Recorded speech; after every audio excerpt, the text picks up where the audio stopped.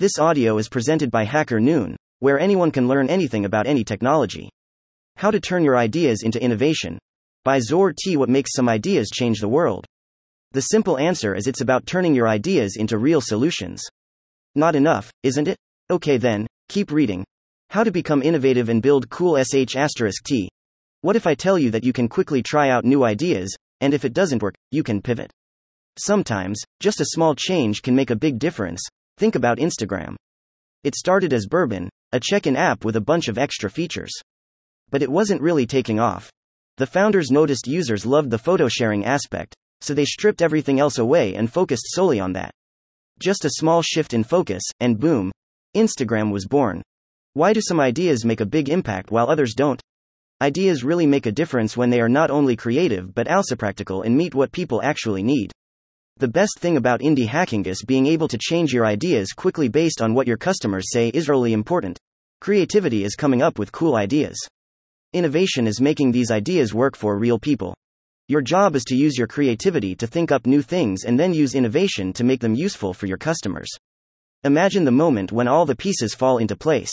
It's like finding a hidden treasure in your own mind, a moment of pure joy and exhilaration as your idea transforms from a dream into a reality. Great products come from knowing what your customers need, even the things they haven't told you. Paying attention to these details helps you create stuff they'll really want. How can you find out what your customers really need? Become a stalker.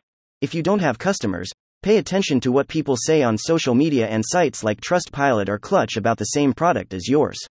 Every single comment. If you have customers, listen to them, watch how they use things, and try to understand their feelings. This way, you can learn what your customers want, even if they don't say it. This approach will help you to make products or services that customers will like. Listen to what others are saying.